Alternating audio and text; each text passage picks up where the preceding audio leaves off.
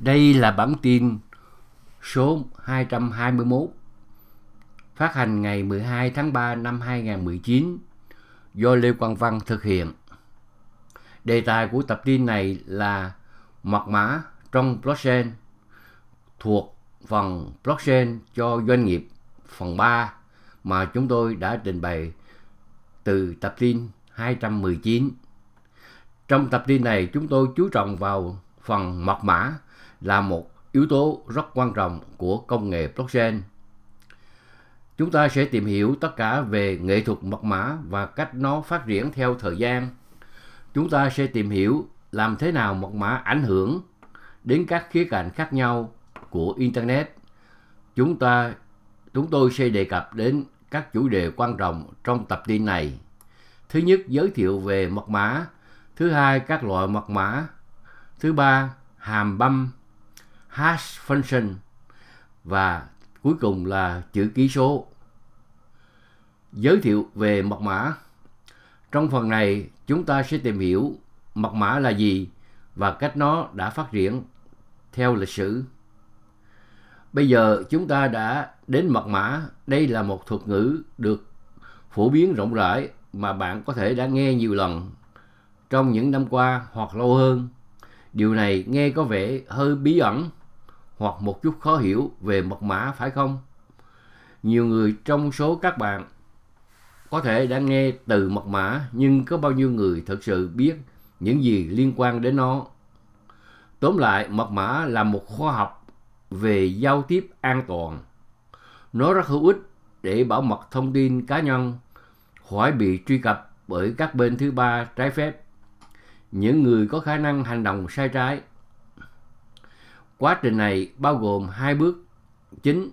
Thứ nhất, bước đầu tiên là mã hóa, bao gồm xáo trộn thông tin để chỉ người dự kiến nhận được nó mới có thể truy cập được thông tin đó.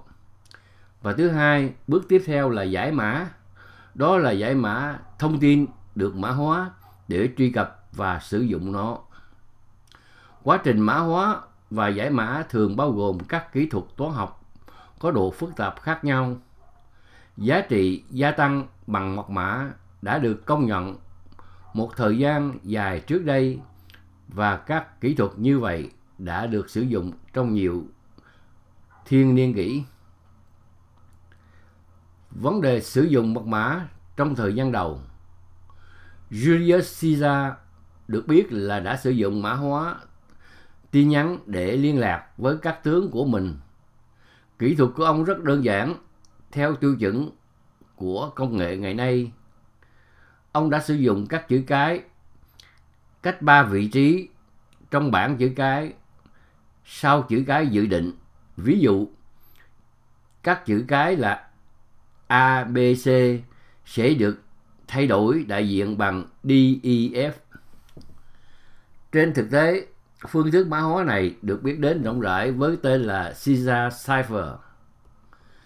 Một ví dụ nổi tiếng khác về việc sử dụng mật mã có ý nghĩa lịch sử cao là máy Enigma được phát minh bởi kỹ sư người Đức Arthur Schaebius vào cuối Thế chiến thứ nhất. Nó đã được thương mại hóa vào đầu những năm 1920 và quân đội Đức đã áp dụng nó ngay sau đó để đảm bảo thông tin liên lạc quân sự. Máy Enigma có gồm 159 tổ hợp ký tự và số khác nhau. Cipher Enigma được coi là không thể phá vỡ vào thời điểm đó và đã mang lại lợi thế cho quân đội Đức trong Thế chiến thứ hai.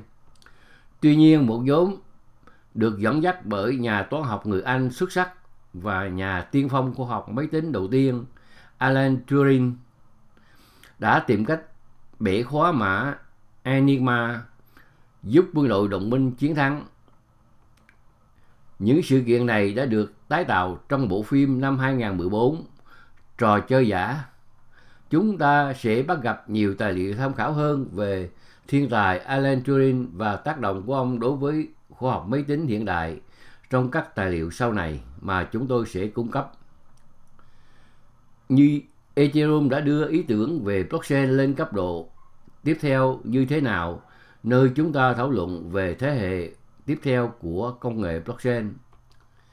Tiếp theo đây, chúng tôi sẽ tiếp tục tìm hiểu về mật mã và sẽ cung cấp một số định nghĩa quan trọng. Các loại mật mã. Chúng tôi sẽ giới thiệu một số các khái niệm quan trọng sẽ giúp bạn hiểu được vai trò của mật mã trong thế giới công nghệ blockchain. Mã hóa mật mã được mã hóa và giải mã bằng các khóa. Các khóa này về cơ bản là những mẫu thông tin hoặc thông số bí mật, thường trông giống như các chuỗi ký tự. Hãy suy nghĩ về một cái gì đó như mật khẩu hoặc cụm mật khẩu khóa và mở khóa truy cập một tin nhắn được mã hóa.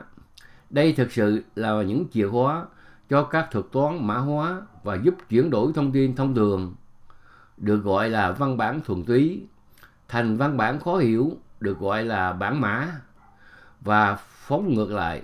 Điều này có thể được giải thích. Có hai loại mật mã chính: đối xứng và bất đối xứng. Đối xứng còn được gọi là mật mã khóa bí mật. Đây là một loại mật mã trong đó cùng một khóa được sử dụng cho cả hai bên, người nhận và người gửi. Mã hóa và giải mã. Điều này có thể được nhìn thấy trong những áp dụng trước đây. Gần đây có mật mã bất đối xứng asymmetric, cũng còn được gọi là mật mã khóa công khai. Đây là một loại mật mã trong đó khóa được sử dụng để mã hóa và khác với khóa được sử dụng để giải mã. Điều này có thể cho thấy là trong những áp dụng tiên tiến gần đây đều dùng loại bất đối xứng. Loại mật mã thứ hai với cặp khóa công khai và khóa riêng được sử dụng để cung cấp bảo mật và quyền riêng tư trong Bitcoin và các loại tiền điện tử khác. Trên thực tế, blockchain của Bitcoin đã triển khai công nghệ mã hóa khóa công khai lớn nhất trên thế giới.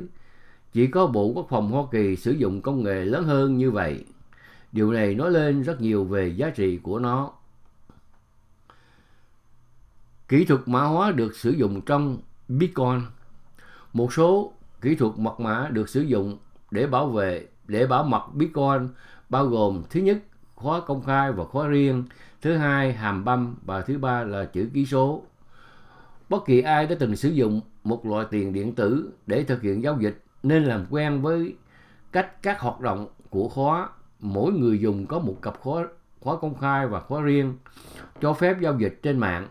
Bạn có thể thấy một số ví dụ của các cặp khóa công khai và riêng tư trong khi điều hành Bitcoin. Khóa công khai được sử dụng bởi người gửi để mã hóa thông tin liên quan đến giao dịch. Sau đó chỉ có thể được giải mã bởi người nhận với khóa riêng tương ứng với người đó.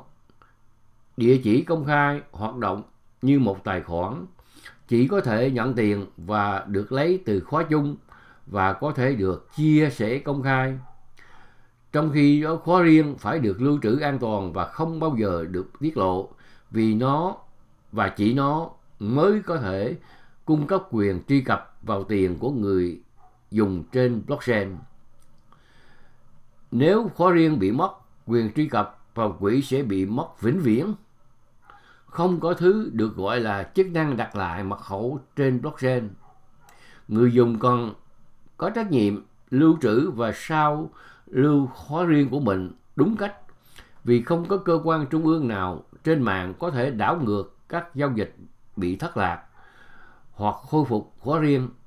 Bạn cần chắc chắn rằng bạn hiểu tác động của việc mất khóa riêng và thực hiện tất cả các biện pháp có thể để tránh điều đó. Tức là bạn phải sao lưu khóa riêng để cất tại nhiều chỗ khác nhau. Bạn nên sử dụng khóa riêng cho Bitcoin hoặc một loại tiền điện tử khác với cùng sự chăm sóc mà bạn đối xử với bất kỳ tiền mặt vật lý nào, hoặc đối với vàng hoặc kim cương mà bạn đã từng sử dụng. Sự khác biệt ở đây là bạn có thể sao lưu khóa riêng của mình vì nó là một chuỗi các ký tự có thể được sao chép. Do đó bạn có thể in nó ra giấy, lưu nó trên thẻ nhớ USB hoặc sử dụng các thiết bị đặc biệt gọi là ví phần cứng như Ledger hoặc Trezor có thể lưu trữ khóa riêng của bạn một cách an toàn. Tiếp theo đây, chúng ta sẽ khám phá một ứng dụng lớn về mật mã trong các hàm băm mật mã Bitcoin. Hàm băm là gì? Trong các phần trước, chúng tôi đã trình bày các nút lưu trữ các bản sao giống hệt các cơ sở dữ liệu blockchain, và đó là một vấn đề chắc chắn dẫn đến rất nhiều lưu trữ và dự phòng dữ liệu. Tuy nhiên, đó là cái giá chúng ta phải trả để có được một hệ thống ngân hàng thực sự phi tập trung mà không có bất cứ người trung gian nào. Hơn nữa, các bộ dữ liệu có thể có kích thước khác nhau, có số khối có thể lên đến 200 giao dịch, các khối khác có thể đến 500 giao dịch hoặc đến 1.000 giao dịch. Tất cả những giao dịch này cũng thường khác nhau về kích thước của thông tin nó chứa theo kilobyte. Giới hạn dung lượng duy nhất trong giao thức blockchain Bitcoin là ở kích thước của mỗi khối là 1 megabyte kể từ năm 2010. Gần đây nó được sửa đổi thành ra 1.4 megabyte với bản năng nâng cấp mới nhất của phần mềm Bitcoin. Nhưng một lần nữa, kích thước khối có thể thay đổi đến giới hạn nào đó. Bạn có thể tự kiểm tra xem các khối trông như thế nào tại trang web blockchain.info hoặc các nhà thám hiểm khối trực tuyến khác. Do đó, một blockchain có thể được hưởng lợi từ một số tiêu chuẩn hóa và hợp lý hóa dữ liệu mà nó lưu trữ. Một cơ chế cho phép chúng ta giải quyết các hàm băm mật mã. Đây là một cách hiệu quả để bảo mật tính toàn vẹn dữ liệu và giảm kích thước lệch. Các hàm băm được sử dụng để chuyển đổi dữ liệu đầu vào có độ dài bất kỳ thành một chuỗi ký tự có độ dài cố định duy nhất. Thí dụ như vậy có nghĩa là dữ liệu đầu vào có thể rất nhỏ hoặc là rất lớn, nhưng mà đầu ra là một chuỗi ký tự bất biến có độ dài nhất định do quy định của tiêu chuẩn. Dữ liệu đầu ra này đóng vai trò là mã tham chiếu duy nhất hoặc dấu vân tay kỹ thuật số để xác minh tính xác thực của một số tập dữ liệu cơ bản mà không cần phải thực hiện kiểm tra toàn bộ tập dữ liệu. Điều này rất quan trọng vì một số chức năng chúng ta có thể không cần phải so sánh hay là kiểm tra bản chất của nhiều tệp khác nhau vì kích thước nó rất lớn, nhưng chúng ta có thể so sánh nó để biết nó giống nhau hay là khác nhau chỉ dựa trên đầu ra, tức là chuỗi ký tự hàm băm, và nó có một kích thước cố định duy nhất, do đó dễ so sánh. Trên thực tế, hàm băm này là một thuật toán học ánh xạ dữ liệu có kích thước tùy ý thành một chuỗi có kích thước cố định, còn được gọi là hàm băm. Nó được thiết kế để trở thành một hàm băm một chiều, nghĩa là một hàm không thể đảo ngược và tính toán ngược để lấy dữ liệu đầu vào. Điều này được giải thích rõ ràng như sau. Bạn có dữ liệu để đưa vào hàm băm đầu ra, nhưng mà bạn không thể dựa trên cái hàm băm đầu ra này để mà suy đoán ra dữ liệu đầu vào. Do đó được gọi là hàm băm hàm một chiều. Cách duy nhất để tạo lại dữ liệu đầu vào nếu chỉ có đầu ra là thử tìm kiếm tất cả các đầu vào có thể để xem liệu chúng có tạo ra cùng một đầu ra hay không. Một cách tìm kiếm cần rất nhiều thời gian và phương tiện tính toán. Các hàm băm được sử dụng rất nhiều trong thuật toán đồng thuận blockchain Proof of Work, như chúng ta sẽ thấy. Chữ ký số, một kỹ thuật mật mã quan trọng khác được sử dụng trong blockchain là chữ ký số. Chúng được sử dụng để xác thực nguồn gốc của các giao dịch trên blockchain. Chúng cho phép người nhận xác minh rằng giao dịch nhận được ban đầu được gửi bởi người bằng khóa riêng của họ. Quá trình này một lần nữa bao gồm các tính toán toán học bất ngờ ngạc nhiên. Về cơ bản, chữ ký số được tạo ra từ khóa riêng của người gửi đang được xử lý thông tin qua thuật toán chữ ký số. Kết quả mã đầu ra sau đó được đính kèm với thông điệp đã ký và hoạt động như một chữ ký. Nó chỉ định người gửi tin nhắn.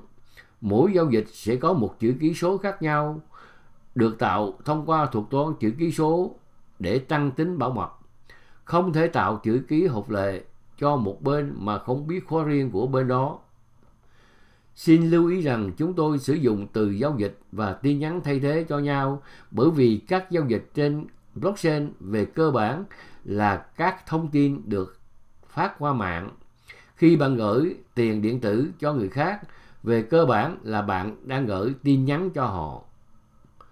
Hơn nữa, các thông điệp giao dịch được ký kỹ thuật hóa là không thể tha thứ, có nghĩa là chúng không thể bị chặn và sửa đổi hoặc sao chép trong khi quá cảnh. Chữ ký kỹ thuật số cũng không thể tái sử dụng và chúng không thể được tách ra khỏi một thông điệp giao dịch và được sử dụng cho một thông điệp khác, do thuật toán tạo ra một chữ ký mới cho mỗi giao dịch. Để kết thúc chủ đề, hãy đặt các giải pháp mật mã này vào theo lời khuyên của Satoshi. Satoshi nói, chúng tôi định nghĩa một đồng tiền điện tử là một chuỗi chữ ký điện tử. Mỗi chủ sở hữu chuyển tiền này sang đồng tiền tiếp theo bằng cách ký điện tử một hàm băm của giao dịch trước đó và khóa chung của chủ sở hữu tiếp theo và thêm chúng vào cuối đồng tiền. Có thể xác minh chữ ký để xác minh chủ sở hữu. Tóm lại, trong tập tin này, chúng tôi đề cập đến một số chủ đề quan trọng liên quan đến rất nhiều ngành khoa học đa ngành. Tin tốt là hầu hết khoa học này đã được Satoshi xây dựng theo kiến thức thanh lịch và hiệu quả để hệ thống vận hành trơn tru. Điều duy nhất bạn cần quan tâm cá nhân là người dùng là bảo vệ khóa riêng của bạn. Xin vui lòng hãy chắc chắn bạn hiểu đầy đủ tầm quan trọng của việc này đối với sức khỏe tài chính của chính bạn. Đây là tập tin số 221. Chúng tôi tiếp tục trình bày về công nghệ blockchain cho giao dịch. Đây là một đề tài rất lớn. Chúng tôi hy vọng sẽ có thể trình bày tiếp trong 5 hay là 7 tập tin khác để các bạn nắm vững được vấn đề blockchain cho doanh nghiệp.